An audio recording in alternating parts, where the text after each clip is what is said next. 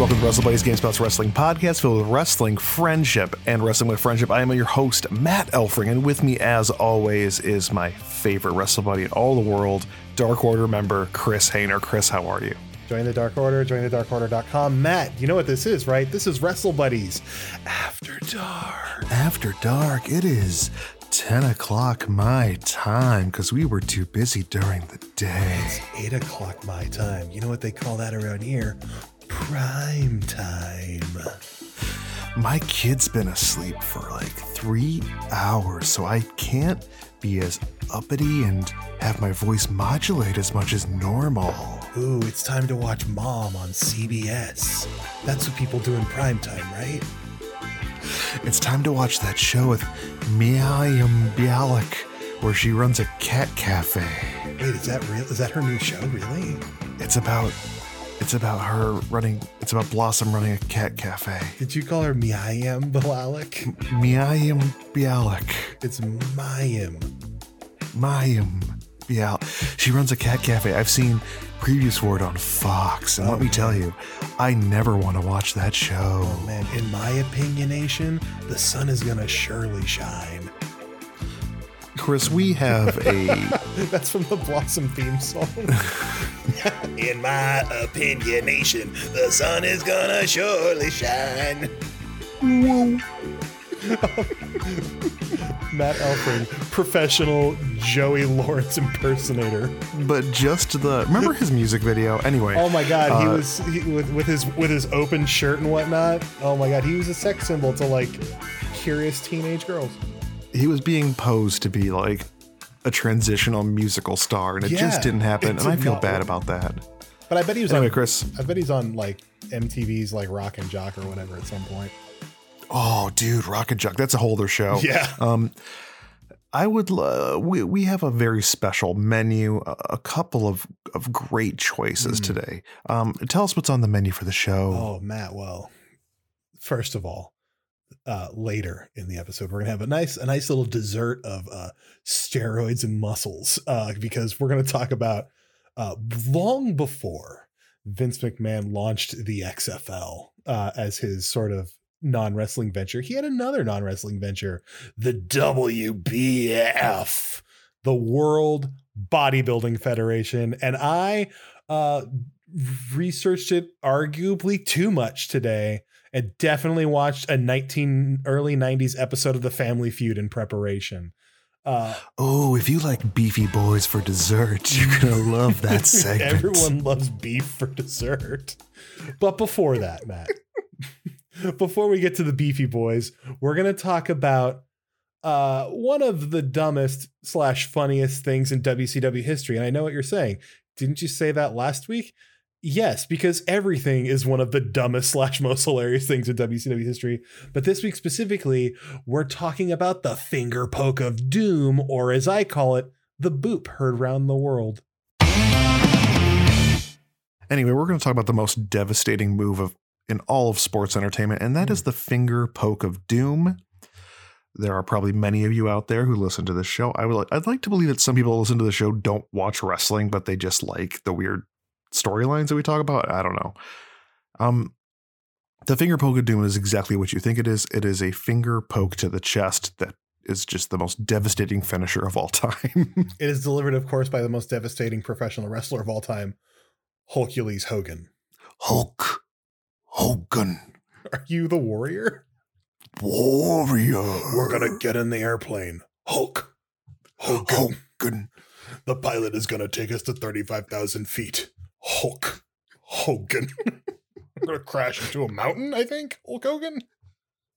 There will be no drink service. Hulk Hogan. It's peanuts for everybody.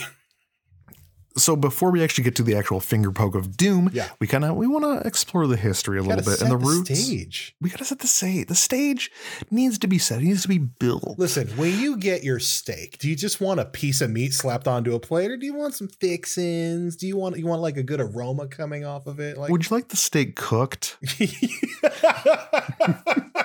Or do you just want the cow? Just want a piece of raw bloody meat slapped down on your plate, splattering USA. everywhere.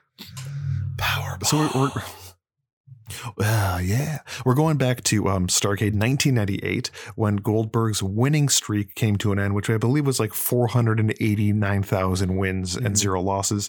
He lost to another devastating finisher, the taser, like the cattle taser, prod, yes. the cattle prod to the chest. So Goldberg lost the WCW Heavyweight Championship to Kevin Nash after Kevin Nash defeated him, but only because Scott Hall came in with the taser and just tased him until he was. That's what it sounded like. It was like, zzz. So that is kind of the roots of all of what's happening. Nash and Hall had a falling out because of this. Hall went to NWO Hollywood while Kevin Nash went to NWO Wolfpack. If you remember, this is during the time when there were a lot of WOs happening. Yeah, this was NWO Black and White and NWO Red with the dope ass thing, with the super dope theme song. Yes, but also there was the LWO at this time. Oh, and over in ECW, you had the BWO, the Blue World Order. So many WOs. Now, Hulk Hogan had like a pretty great year in 1998. He had teamed with Dennis Rodman against DDP and Karl Malone, which we have talked about on the show. Later in that year, two basketball men's. Later in the year, he teamed with Eric Bischoff to face DDP and Jay Leno, and that was at a Hog Wild, a paper. Chin Man, King of Chins. He kind of ended 98 with a very terrible second match against the Warrior at Halloween Havoc. Hulk Hogan, I'm the man in the mirror. Isn't this when Warrior came back as the OWN, the One Warrior Nation? And like probably he appeared. I want to say that like he appeared via a trap door in the ring, and like someone got body slammed on the trap door and like had to retire or was seriously injured by getting like not thrown on top of the trap door for Warrior's terrible run. There was a lot of weirdness going on with the Warrior in WCW, which again, it's going to be its own thing at one point. Absolutely. But so Hulk Hogan, he retired on the Tonight Show at this point. He like told Jay Leno, like, I'm done with wrestling. There's this whole other storyline going on that they wanted to put the spotlight on WCW and Hulk Hogan because Jesse Ventura was running for governor of Minnesota, and that kind of had stolen the WCW spotlight, whatever. Yeah. Well, because WWF brought in Jesse Ventura to like ref like the 6-pack match or whatever for the WWF title. Yeah. So now we cut to the January 4th, 1999 episode of Nitro. Kevin Nash comes to the ring. He says that he's actually talking to Mean Gene in the entryway. He believes Goldberg got screwed out of his title because of Scott Hall coming in, and Nash was going to give Goldberg a rematch. Wow. Good for him. What stand-up human being that Kevin Nash. Kevin Nash during this time is like super babyface. He could not be more over with the crowd. Like everyone's behind him, and he's actually like a good guy for once. Not in 1999. Not really. Like there was still the moment where like the way he got the title, the way his character got the championship match with Goldberg was the Kevin Nash character was put in charge of booking WCW. And he says, whether you like it or not, I'm next. But this is also Ric Flair was in charge of WCW at this time too. Yeah. It's a lot of weird stuff going on. So earlier in this actual episode, or while this is all happening, that Nash gonna give Goldberg a chance. A bunch of policemen surround Goldberg and they tell him there's a warrant for his arrest. And this is in Atlanta. Goldberg knows the police officers. He says them by name, like, we're buddies. We go out drinking together. You know, that type of BS. Oh, Goldberg. That sounds a lot like you're trying, like you can't use your celebrity to get out of being arrested. You're supposed to be the hero of this story. He also was like, I do a lot of things for this community. You know, I'm a good guy. He's not listening to the officers. Then there's like 8 of them and he's yelling at them saying he's innocent, like every guy being arrested. I didn't do it, bro. We don't know at the time really what he's arrested for. But Goldberg goes downtown and gets arrested, and it takes 8 officers to bring him in. And Kevin Nash sees this, and he is so very upset. Of course, he's a nice guy. Yeah, I mean, Hulk Hogan passes Goldberg while he's getting arrested, and he's just kind of like, but Nash is upset, and he knows Hogan's behind it. Later in the episode, you see Miss Elizabeth talking to detectives about how Goldberg was stalking her. Like she'd be at the water cooler and he'd be right behind her. Wait, did they actually say water cooler? I don't remember exactly what it was, but it was somewhere backstage where like she was standing there and Goldberg was behind her in red trunks is what they said. I'm like, he's never worn red trunks. I just like the idea that Goldberg, they're in an office at the water cooler and Goldberg is standing behind her in wrestler underwear. Just hey, thirsty? Hey, Elizabeth, will you marry me? Who's next? Yeah. H2O's next. What if he's just an awkward dork? Like, that's really who he is. He's just like a really... He's just bad at small talk with everyone. That's why he's such a silent character all the time. He's just trying to be clever. Hydration's next. Yeah, he's just trying to be like clever and charming, and it just comes off as really weird. Oh, Hydration's next, right? Got to stay hydrated. I'm gonna spear this bottle of water right into my mouth. Get it? Wait, what? Hey, it's one bottle of water to 0. The streak lives on. Right, guys? Right. I'm Goldberg. Surrounded by cops in the office. With security guards that walk up to the ring. They also walk up to the water cooler. Awkward Goldberg's great. Oh, man. Like, honestly, there should be a wrestling Saturday Night Live where they just do awkward wrestlers, like funny wrestler sketches. Not starring, like starring comedians as wrestlers, because wrestlers usually aren't that funny. But like, I want to see that sketch on television. I just want awkward Goldberg to be a thing. Like a character? Just in general. I mean, we had that. His name was Gilberg. No. Gilberg was a parody of Goldberg. Gilberg.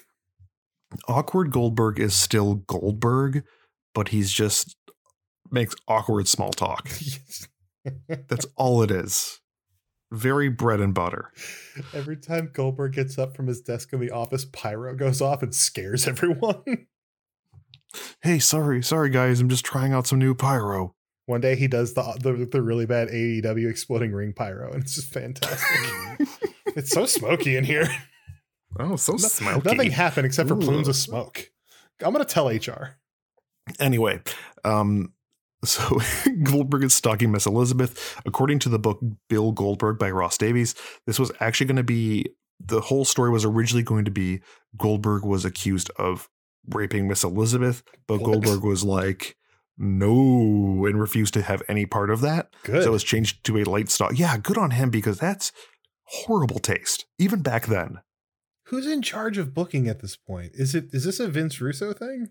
99. I believe Bischoff is out at this point. Hey guys, editing Matt here. Bischoff is still at WCW at this point, and the head booker was Kevin Nash. So Nash decides he knows Hogan is behind Goldberg getting arrested, and he's very mad, and he wants Goldberg, he wants Hogan. He's like, I'm going to get Hogan. I'm going to make him pay. During this time, Hogan is running for president or something. I remember this. And it's such a... He talked about it on Leno. It's such a thin like storyline in wrestling. It's not real. Like there's no way it's real. I know we talked about it a little, but it's not real. So yeah, it's a joke. Like when Donald Trump ran for president. Ooh, remember that? Yeah. So Hogan accepts, and it's going to be for the WCW championship. Hogan comes to the ring with Scott Steiner. This is NWO Hollywood. Now, Nash actually comes to the ring with Scott Hall. This is the first time these guys have been together since Nash went to the Wolfpack and Hall went to NWO Hollywood. Mm-hmm. Like, this was like a big moment. Like, they're back together. The Outsiders. Yeah, it's the Outsiders. Like, they're back together for like the common good, which is beating up Hogan. Now, the match begins, and there is a lot of circling and a lot of close-ups on these gentlemen staring each other down. Are they making like angry wrestle faces? Like, oh, they're making like a how am I going to take this guy down face? Like, how do I take him down? How do I knock Hulk Hogan over? How do I defeat the power of Hollywood Hulkamania? I wish Nash had been like, Scott, just kneel down behind Hogan so I can push him backwards over your legs, over you. Wasn't that a real thing that happened too? That's 100% something that's happened in wrestling, but like, I want that to be like, let's just do it more. What if I that think it was was a Lashley's DX finishing thing. move?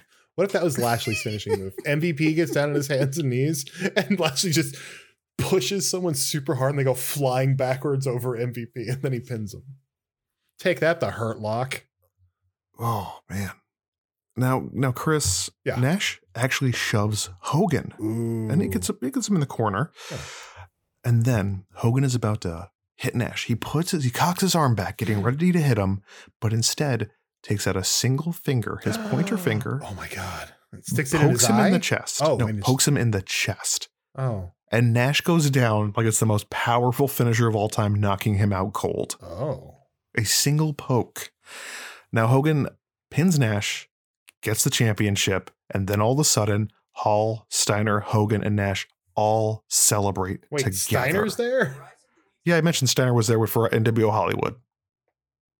Oh, I honestly forget that Scott Steiner was in any version of the NWO, mostly because I mostly forget about Scott Steiner, which I think is a fair thing to do.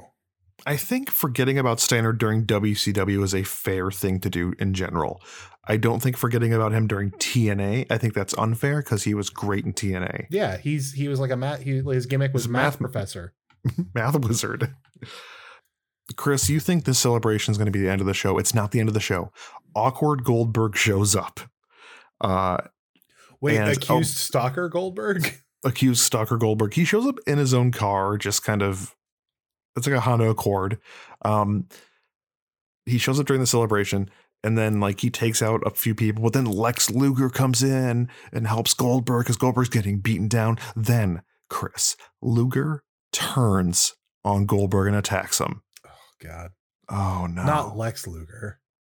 And then Chris, something even crazier happens. Mhm. Miss Elizabeth and Buff Bagwell show up. Wait, It's not even that crazy. I just want to make a Buff Why? Bagwell mention. Because Bagwell's there and he's got his dumb hat and it is a really dumb hat. I will say, I want to go back to Goldberg for a second. Like, because Yeah. Matt, what you don't know is I'm watching this segment right now. Mhm. When Goldberg slides to the ring, he hits this weirdly awkward spin kick in his tracksuit. yeah. That I'm like, it looks like he's like millimeters from falling flat on his face. That's why I said awkward Goldberg, because he does a couple of these kicks and they are really like They're not good. Like, I get Stick that to your I two get moves. oh wait, and then here comes Luger, boom, with that double axe handle right on the back of Goldberg, and then they all just pile on. It's sad. Now, Poor Scott poor Hall, they handcuff Goldberg to the ring ropes, and then Scott Hall comes in and tases Goldberg with the prod. GB. Nice little callback. Wow, shades of that terrible angle they did. Now, Hogan spray paints NW for life on Goldberg. Then they spray NWO on the World Championship. While they're doing this, someone on commentary, I think it's Bobby Heenan, is making sound effects. And the sound effects he's making is like spray paint. And he was also making sound effects when Goldberg was getting tased, like, oh, it was so, I almost swore, so weird. I love It makes- Bobby Heenan so much. It's so bizarre. Now, while this is all happening, the crowd is chanting, "We want Sting." Nope. I'm listening to the now. It's so stupid. It's so weird. He's like, let me call it for you. Let me call it for you. It's a lot of it too. It goes on for so long. And it's worth noting, this is a new NWO, so he's not painting him in black. He's painting him in red. It's the newest NWO, a storyline that I believe lasted for 3 months before it was done. And isn't the last version of the NWO. There's at least 3 more. We have There's- the NWO 2000, which has Jeff Jarrett and Bret Hart. There's in Jeff it. Jarrett leading, There's and then the WWE WWF version. Yeah. And then maybe one other one. I don't know. I want to point out that this date in history is very important for wrestling, and not because of the finger poke of doom. I disagree. It's definitely because of the finger poke of doom. Well, for the finger poke, this is actually the same exact night that Mankind beat The Rock for the WWF Championship. Question. Yes. Did Mankind beat The Rock by poking him in the chest? No, they had a real match. Did they, though? I don't know. Now, during this time, Raw was pre-taped. And at the beginning of Nitro, WCW announcer Tony Schiavone was told by Bischoff to just give away the WWF finish, letting everybody know that Mankind won. And here's the quote. If you're even thinking about changing the channel to our competition fans, do not, because we understand that Mick Foley, who wrestled here one time as Cactus Jack, is going to win their world title. Ha! That's going to put some butts in seats. Can I do my impersonation of that? Yeah, please. That's going to put butts in seats. Like, it sounds so disgusted with the idea of it. And Like, Cactus Jack was such a major, brought something so different and new and kind of awesome to WCW when he was in that company. Because at that time, that was the company's like, it's old school wrestlers. Like, here's a guy doing a vertical suplex. Ooh. Cactus Jack grabbed a chair, jumped off the ring apron onto you on the floor with it. Yeah, he elbow drop you from the like he was doing revolutionary stuff for that time. That pulling pile driver of his, where he'd set you for the pole driver and just grab you by the back of your tights and yank you up and pull you in. Yeah, it's such a good move. It's my favorite pile driver. That's gonna put some butts in seats. But do you know how Mankind won the title? I do not remember. So DX comes out. It's a lot of chaos, but then glass break. Stone Cold Steve Austin comes out. That's right. Nails The Rock really hard in the head with a chair, which allows Mankind to get the pin. And then afterwards, Mankind celebrates winning the title with D-Generation X, which is one of the wildest things you'll ever see. That's right. Because those characters were always so separated, like Mankind and DX. Because it's like the supernatural. Mankind was always super tied to Undertaker and Kane. Mm-hmm. But then he wanted, like, he had the whole wannabe, like, whole corporate thing and his, like, love of Vince McMahon. And then Vince turned on him. That's when he was always wearing, like, the suit, the shirt and tie. And then it just went, yeah, bonkers after that. Now, according to the Nielsen ratings, when Tony Schiavone announced that Mankind was going to win the WWF Championship, over 500,000 people switched to Raw, and they switched back to Nitro after everything was over on Raw, which had 5 minutes left. So they also got to see, after not everybody switched back, obviously, but after Mankind won, many people switched back to WCW and got like the fallout of this stupid match. Which is crazy, because what that tells you is WCW had a main event that people wanted to see. And they honestly, if WCW hadn't done the spoiling of what was going on Raw, people probably wouldn't have changed the channel, because clearly, at least for a majority of them, they wanted to see what was going to happen in the main event of Nitro. But instead, they only caught the tail end of it because they all turned the channel to Raw. And this was like a turning point for the Monday Night War, actually. This is kind of where WWE started getting, making headway on them again. And this is kind of WCW's falling off point. I think about the finger poke of doom a lot, because the actual story is Goldberg versus Nash, but Hogan gets Goldberg out of the way, and then they're bringing the NWO back together.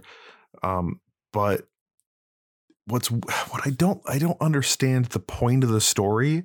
Like, the end all be all of it is the NWO reforming.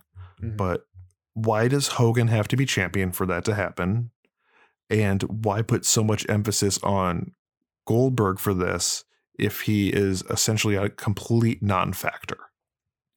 Yeah, and it's also just one of those things that goes out of its way to show that, like, WCW didn't really value the titles.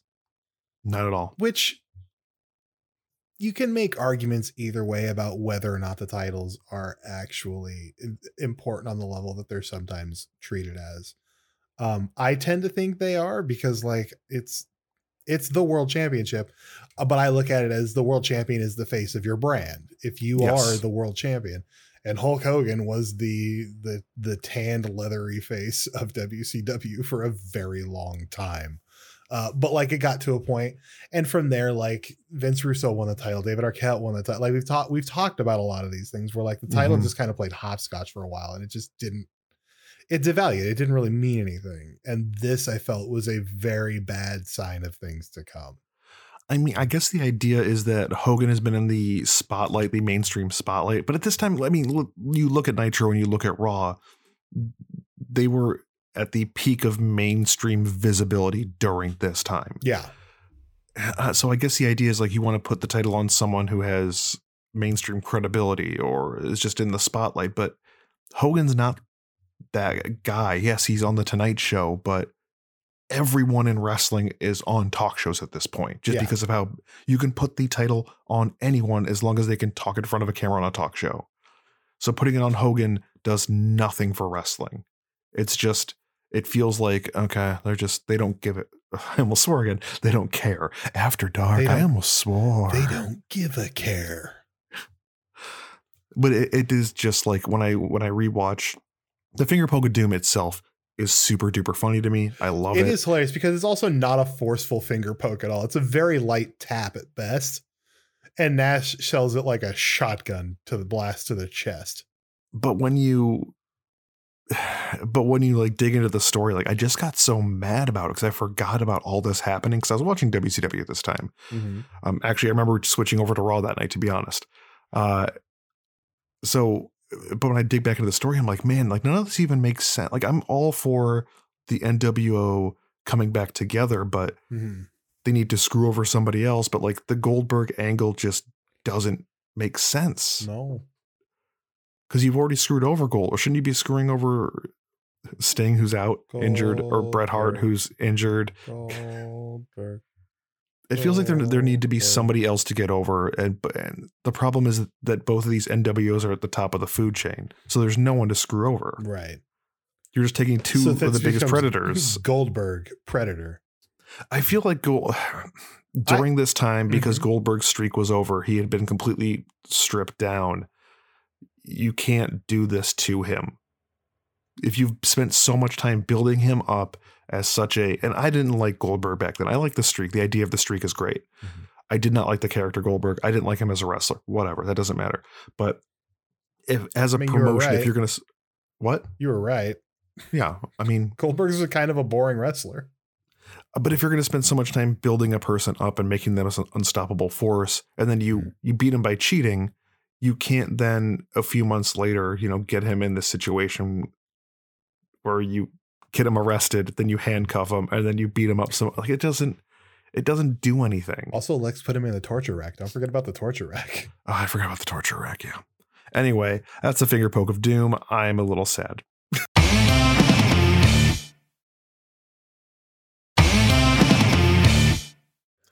Oh, we're back with After Dark, and if you're looking for some power muscly, meaty men with their shirts off, Chris has something for you. Beef. It's what's for segment 2. We're talking about the World Bodybuilding Federation. Long before Vince McMahon started his supposed Extreme Football League, if that's indeed what the X stood for, I don't think they ever, I think the X was just like the X Factor. So it could be like X-Ray Football League or Xylophone. It could be anything. He wanted to get into the business of muscle mans because I don't know if you guys watched wrestling in the 80s. It was filled with muscle mans, like so many muscle mans. Vince McMahon is always a guy who's just like, let me find the most muscly, meaty man and put him in a belt made of gold. It's true. Give me a muscle man's. Cover them in spray tan. Drip them in gold. Make them pose at me. That's it. If we had Wrestle Buddies t-shirts, I would want one just to say, give me a muscle man's. Give me a muscle man's. Anyway, muscle man. So we're cutting back to the year 1990. This is so for those of you paying attention, this is 9 years before the Finger Poke of Doom. In case you're I like to believe that there is someone out there that is just plotting a murder board timeline of Wrestle Buddies topics. So that when we hit episode 100, they're gonna be like, look what I made. And it's gonna be the scariest thing ever as it plots out the entire history of wrestling as told by us. Inaccuracies and all. Thank you for that, Jacob, by the way. Yes. We'll hear from Jacob in the mailbag. So the year is 1990, and Vince McMahon, a fan, as we noted, of Muscle Man's. Oiled up Muscle Man. Bronzed. He launches a new magazine called Bodybuilding Lifestyle. This is an endeavor of Titan Sports. He's organized Titan Sports, his company that like kind of oversees everything. So he launches Bodybuilding Lifestyle. He hires a well-known bodybuilding star who I believe is retired now at this point, named Tom Platz, to serve as a consultant and talent scout for the magazine. A magazine that is again filled with muscle mans. Oh, so it seems kind of legit. Tom Platz, he is a 7-time Mr. Olympia competitor. And he peaked in I believe it was 81 or 86. I don't remember which one. And he got third place. That was his highest ranking, which like third place at a muscle man's competition means you're pretty muscly, man. Oh, the bronze medal for a bronzed god. I like to believe that like bronze is the top prize and silver is the third place prize, and the gold is second place. That's going to be our muscle man competition. Also, it's way too like, ours is going to be like, are these dudes like into these dudes, or are they just like, I want to toe the line of being creepy? My only goal for this show, besides getting rich and getting customized world titles, is that we get popular enough to do a live recording at Comic-Con in which we will hold the first annual Wrestle Buddies Muscle Man's contest. Where people from the audience will pose and we will give a bronze medal to the best one. That's actually the Muscle Man's competition isn't about muscles. It's just about your charisma and your posing ability. I don't care how muscle mans you are. I want to see your posing. Pose, baby, pose. Anyway, so Vince launches this magazine, and then him and Tom Platz take the magazine to the 1990 Mr. Olympia competition to promote it, supposedly. However, something happened in between all of the signing autographs and taking photos and, that normal promotional stuff. Tom Platz was speaking at Mr. Olympia, and he took the stage and dropped the big announcement that Vince was starting the WBF, which was a direct competitor to the IBFF, which owns Mr. Olympia. So he's on stage at Mr. Olympia to announce a new competitor for Mr. Olympia. This is what he says. I have a very important announcement to make. We at Titan Sports are proud to announce the formation of the World Bodybuilding Federation. And we're going to kick the IFBB's ass. Was that the collective noise that came out of the audience? No, because Matt, as soon as he made that announcement, the doors in the auditorium opened and beautiful women came in giving out like pamphlets for the WBF. And it was a Vince McMahon production. So like, it was clearly a thing. Also, the interesting thing to note about the 1990 Mr. Olympia is that is when the IFBB started instituting a drug testing policy for steroid use. Vince would say at a press conference that the WBF would be bodybuilding the way it was meant to be. There was no drug testing in the WBF, so a lot of people thought that meant he was saying like the way it was meant to be was with steroids. All right, listen here, Tom. You're going to go in and tell them we're going to kick their ass. I'm going to have beautiful women come down and they're going to be beautiful. And then muscle men will follow. And then I'm going to tell everybody no drug testing. Yeah. The IFBB. That's exactly what happened, right? Kind of. It's like you were there. So the IFBB said straight off the bat, anyone who signs with the WBF is barred for life from competing in our competitions. That's a little harsh, but at the same time, I get it. Like Vince is flat out being like, we're here to beat you. And they're like, you're at our show. Like, Like, Why hey, are you bro, can doing you stop this? being like super carny about this for 5 minutes? So here's the thing. Here's what Vince had going in his favor. It's just money. At the time, if you were signed to the IFBB, you could compete at a number of events, and the top prize was the Mr. Olympia, and the first place winner took home 70 grand. Okay. So the All top right. guy gets 70 grand. Who know? I don't know what else everyone else gets, but like, who knows? Vince was offering guaranteed contracts on top of prize money at his competitions. And like the contracts were roughly 100 grand, which already means they're higher than the top prize. And this is also, keep in mind, 1981, or what was it, 90? 1990. It was 90. 100 grand's a lot in 1990. Yeah. So there is a deep dive into the WBF and IFBB on a website called barbend.com, which I believe it's a website for specifically muscle mans. I'm not a muscle man, so I wasn't as familiar with it, but there's so much fascinating stuff to dig into. I don't even know. The initial crop of WBF, and I quote, body stars, because that's what they were called, WBF body stars, not superstars. There were 13 of them, and they were just like dudes. They were just bodybuilding dudes with names like Troy Zucolato and Danny Padilla and Mike Christian and Vince Comfort. Oh, get your eye on this meaty man boy with the beefy arms, Jim Quinn. Yeah. And then there was the star, the one that they thought would be the star, Gary Sturdom, who it's reported his name's almost like stardom. He's going to be big. That's right. He was a 6 foot tall South African gentleman who reportedly had a contract for around $400,000. Guys, $400,000 in 1990 was like $1 billion. I mean, it's not like $1 billion. Okay, sure. I'm joking. So there were some in the bodybuilding community that were like, this is the wrestling guy, though. Is he going to wrestling up bodybuilding? Like, we don't want that. That's not what we want from bodybuilding. Is he going to make it like gimmicky and charactery? Yes, of course he was. It's Vince McMahon. Did you see the announcement for this thing is existence?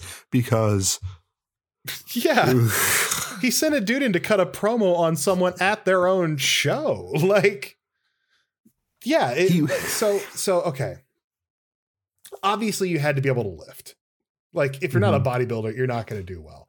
But to promote these events, which we haven't even gotten to the first event yet, the wrestlers would give promos, like, and they had characters, Matt, like Tony the Jetman Pearson, Johnny the Executioner Morant, Dark Angel Aaron Baker, Danny the Giant Killer, and the Rock and Roll Wild Child. You failed to mention my favorite one, which was Jim Quinn. His nickname is Jim the Future Quinn, which is the lamest of the. Yeah, I want to know. Johnny the Executioner Morant came to the ring came to the posing area with an axe because he was an executioner. It's very, very clever. Also, there is an episode of The Family Feud from that time with Ray Combs as host, where the WBF body stars face off against the WWF superstars. There's a wrestling ring built in the middle of the stage. They don't wrestle at any point. But like, it becomes apparent that all the body stars are so dumb. They're so dumb, Matt. The opening, you know, Family Feud plays. I love Family Feud. Name love the top me some 5, Ray Combs. Yeah, name the top 5 whatever of a particular subject. This was like, what are the top 5 things that like you do before you did as a kid before you went to bed? And like the wrestlers, which included like it was managers and wrestlers. One of the Nasty Boys was there. It was a whole thing. Which Nasty Boy? I think it was Knobs. I'm pretty sure it was Knobs. Knobs is the one that matters, so that's good. So it's so weird. Like they come up with stuff like say your prayers, brush your teeth, like stuff like that. When it goes to the body stars for the steal, they said, I think it was them that said, like, tell your mom and dad you're going to bed. There was that one. There was tuck yourself in, which was sad. Like, that told me way too much about their childhood. Like, what do you do before? What did you do as a child before you went to sleep? Tuck myself in. Oh, and I cry. Like, holy cow. Are you okay? One of them was either the wrestlers or the bodybuilders. I don't remember who said it, but one of them was like, put my toys away. I'm like, no kid did that. Unless they were made to do it by their parent. I was gonna say, yeah, I make my kid put his toys to bed every night. But like, if you're a kid, what is your what do you like? No, I'm brushing my teeth. Like, I'm getting a bedtime story. I'm having a drink of water. Like, any number of things, but like tucking myself in, going to tell my parents goodnight, and then sending myself to bed. Like, it's a very weird episode of television, but it's also the most 90s episode because all of the body stars are in their singlets. Mm-hmm. They're like posed down singlets on this TV stage for the Family Feud, and all the wrestlers are in their gimmick clothes. It's so weird. It's so weird. So as this is all going on, this is all building up to the first IFBB show, or the first WBF show. IFBB retaliates. They don't think what Vince is doing is good for the industry, so they're gonna really stick it to them. And they had their show before. They had another show before WBF's, and their show started, Matt, with the, like, for all this talk of like, oh, Vince is gonna make bodybuilding so wrestling and carny and gimmicky. IFBB starts off their show. The stage has 13 tombstones on it, one for each person that's signed to the WBF. Their names are written on the tombstones. The IFBB then has their bodybuilders come out and destroy the tombstones to kick off the show. Wow. This is a thing that happened. Like, I regret not being into bodybuilding as a child because I would have loved to see this nonsense unfold. So we get to the first WBF show. Like IFBB, their shows open with 2 rounds of posing. Honestly, if you don't know anything about bodybuilding, it's a lot of like posing at people and like showing off your guns and whatnot. It's a sport of like standing in a very particular way. Yes. So they had that. WBF had that, but they also had the third round, Matt, the entertainment round. Ooh, this is where I could shine. Mm-hmm. So I couldn't find a lot of information about the entertainment round, but I did find one example, and that comes from Danny Padilla, the Giant Killer. Yes. He's inspired by Jack and the Beanstalk, and his entertainment round offering, it begins with the Titantron, the Jumbotron screen. Mm-hmm. On it, we see Danny, the Giant Killer Padilla, being chased around by the Giant from Jack and the Beanstalk. Cut 2.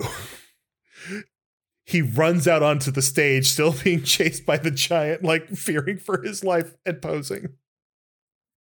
And posing while he does it? Like, he's just chased around by the Giant on the stage. Like, that's his pose down. That's his entertainment around posing. They're like little sketches. This, like, remember earlier when I said they should do wrestling SNL?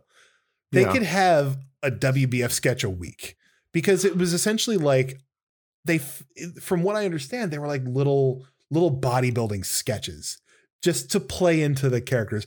I'm assuming the executioner murdered someone on stage.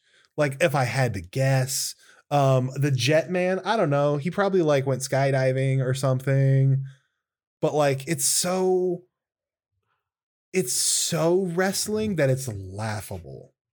Someone listening out there, you right now, find me video of these entertainment rounds of competition. Please. Like, WWE has to still own this footage. Why isn't it on the network for me to enjoy? This show, the WBF champion is named, it's Gary Sturdom. Because coincidentally, based on what I read, it seems that the 5 people who were paid the most via their contract also won the top 5 slots in the competition. I don't know how that could have happened. But you would think this means WBF is off on a roll. Like this is where it goes big. Unfortunately, the bodybuilding community was already starting to turn on it. The pay-per-view did like around 3,000 buys, which is not great.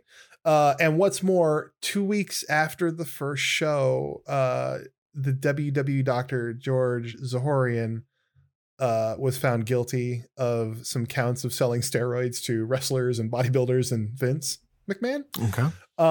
And then that's when drug testing. This is the steroid scandal. Yes, this is the beginning of the steroid beginning scandal. Of it, yeah. It coincides with like the beginning / ending of the WBF.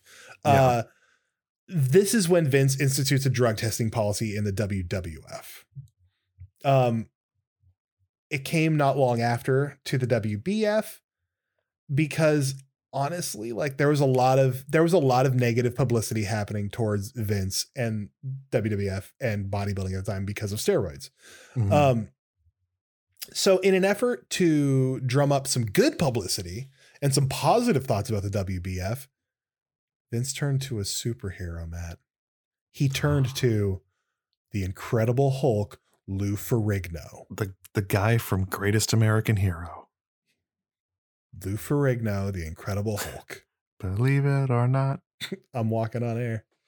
Never thought I could feel so free. So he's like Lou Ferrigno has a history with the IFBB. He competed in the Mr. Olympia before. Mhm. He lost to Schwarzenegger. That's right. But the documentary Pumping Iron. That's right. But so Vince signed him to the WBF to compete at their second show to dethrone Gary Sturdom. And there is actually a promotional poster of them doing like a face-to-face. Good. Which is crazy because it never happened because it didn't take long before Lou Ferrigno backed out on the deal and signed with the IFBB. Good for him. So then Vince needed a different attraction. What do you do, Matt? I mean, you call in the narcissist. Here's the thing. Lex Luger. Lex Luger was signed to WCW at the time.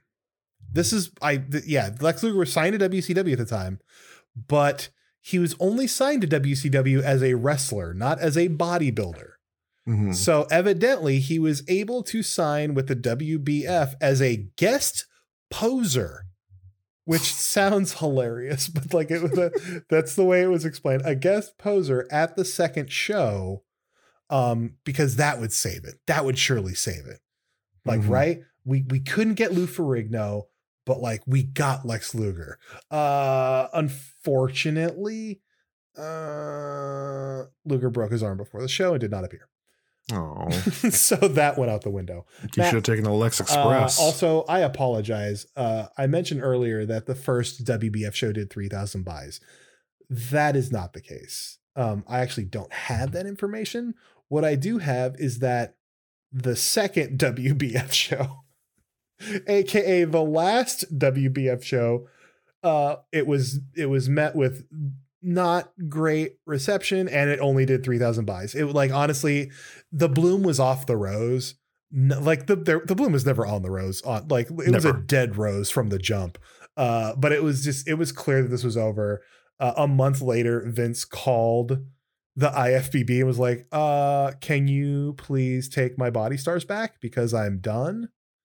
Also, do you want to promote Ico Pro for me?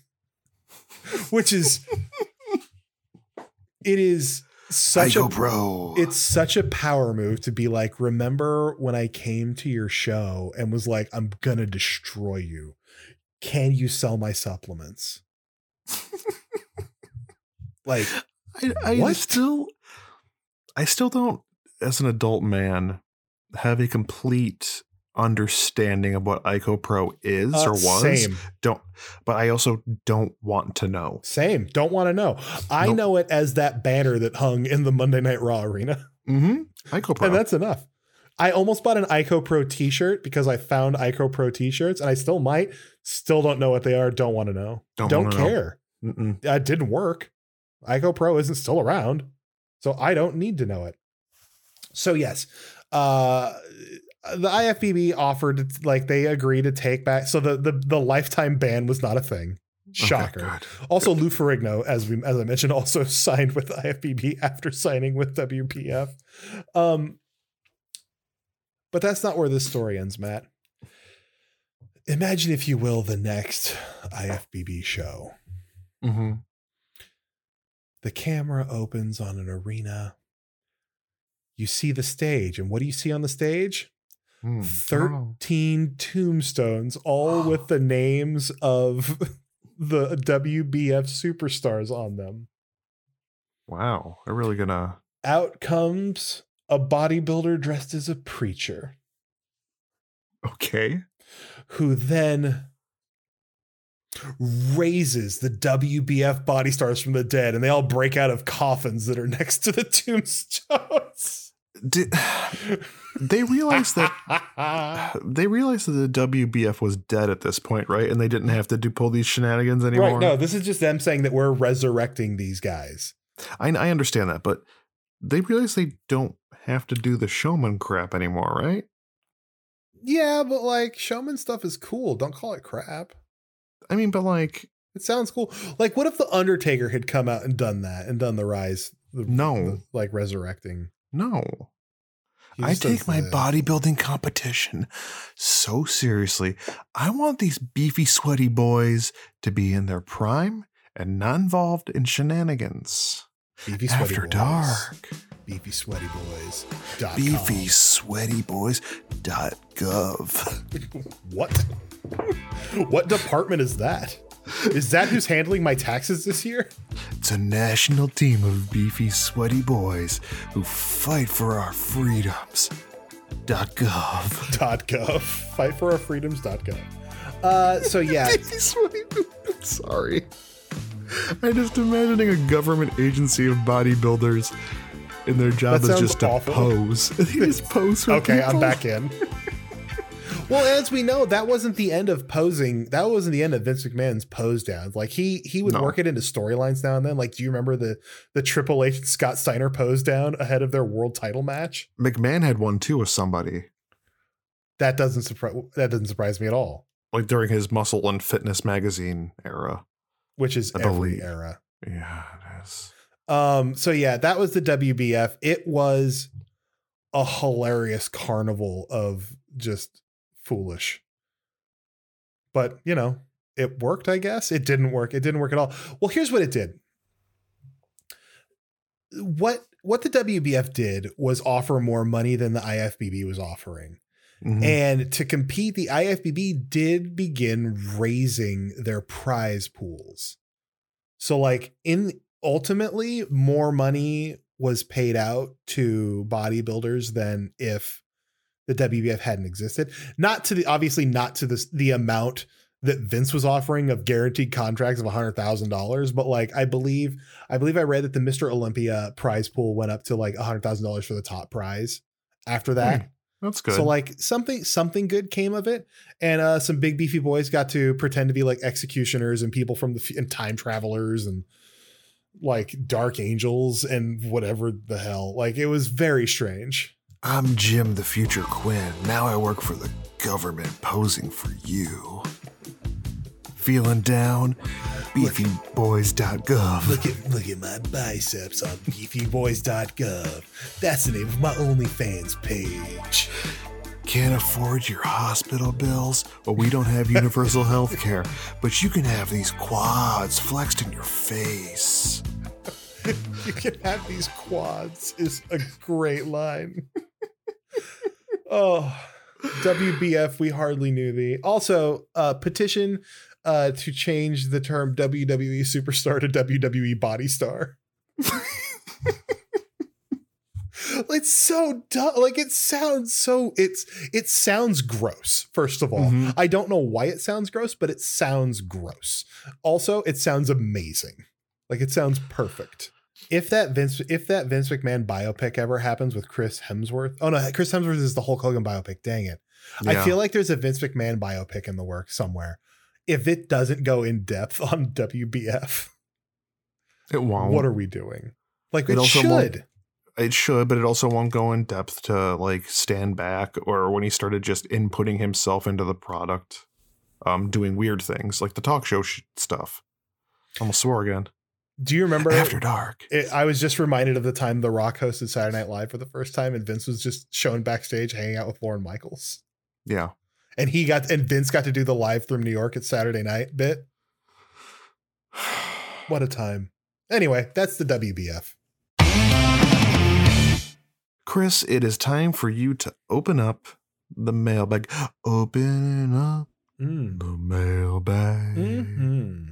Show me that smile again. Show me that smile. I've been rewatching that. I've been listening to that song a lot lately. I thought you just said you've been rewatching it. I'm like, why? I've been rewatching I'll pull up YouTube videos of like every Growing Pains opening from season 1 to season 7. Dude, I do that too. Like those songs are just perfect. It's just wasn't it like comfort. 1 or 2 people that wrote like all the best ones too? Mm-hmm. Alan Thicke wrote a bunch of them, I believe, yes. as well. But yeah, it's crazy. It's crazy. But Show Me That Smile Again is one of the best. Family Matters is one of my favorite. Ooh, whatever happened to Predictability? The Milkman, the Paperboy, Evening TV. Oh, that's Full House. Yeah, that's full. No, that's Miss Your Old Familiar Friends. Days go by. I'm combining Full House and Family Matters in my head now. No, that's Full House. Yeah, but as Days Go By is Family Matters. Days Go By is. I've just screwed it up. Whatever. After Dark. We're screwing up 90s sitcoms. After Dark. You sound so defeated by After Dark now. After Dark. I don't know. So today's question. Hold on, Chris. I gotta pull up YouTube. This is gonna kill me. It's As Days Go. I know, but I need the opening. The opening. Who's opening? I know the piano. I just want that opening line. It's a rare condition this day and age. It's a rare condition.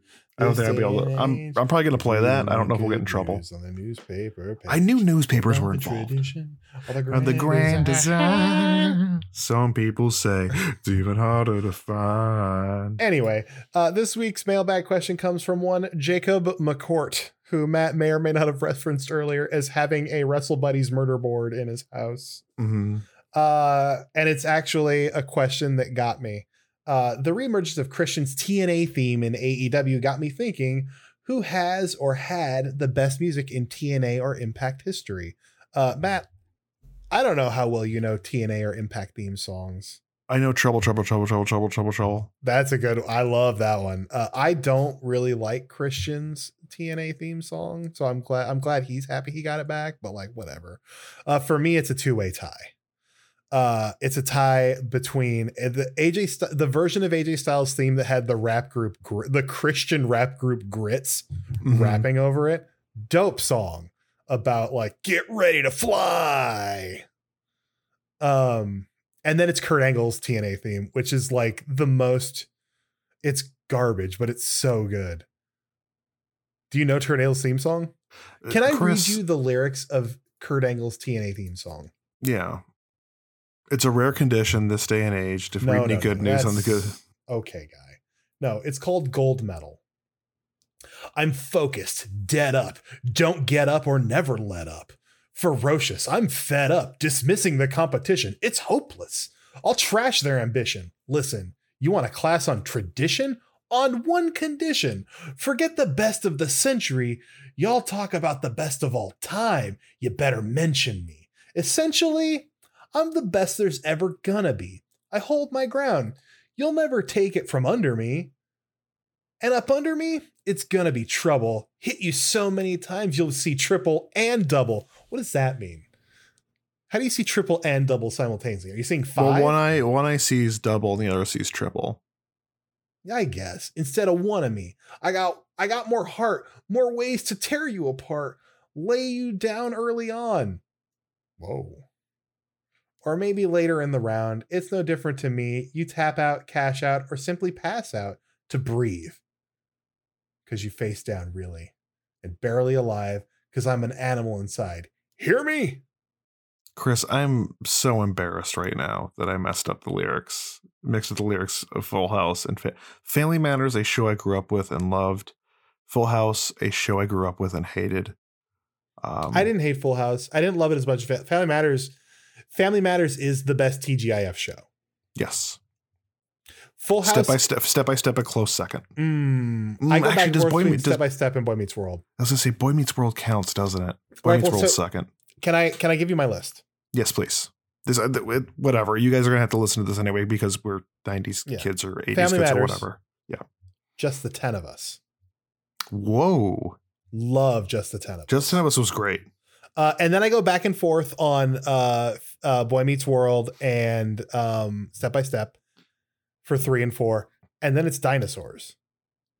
Dinosaurs was, is great. Yeah. Dinosaurs is great and is like one of the most serious Henson products ever. Mm-hmm. Like it ends with Everyone dies. Like the Ice Age. Yeah. And it's brought on by pollution. It's that episode of television is way ahead of, and then the show's over. That's the series finale. Everyone dies.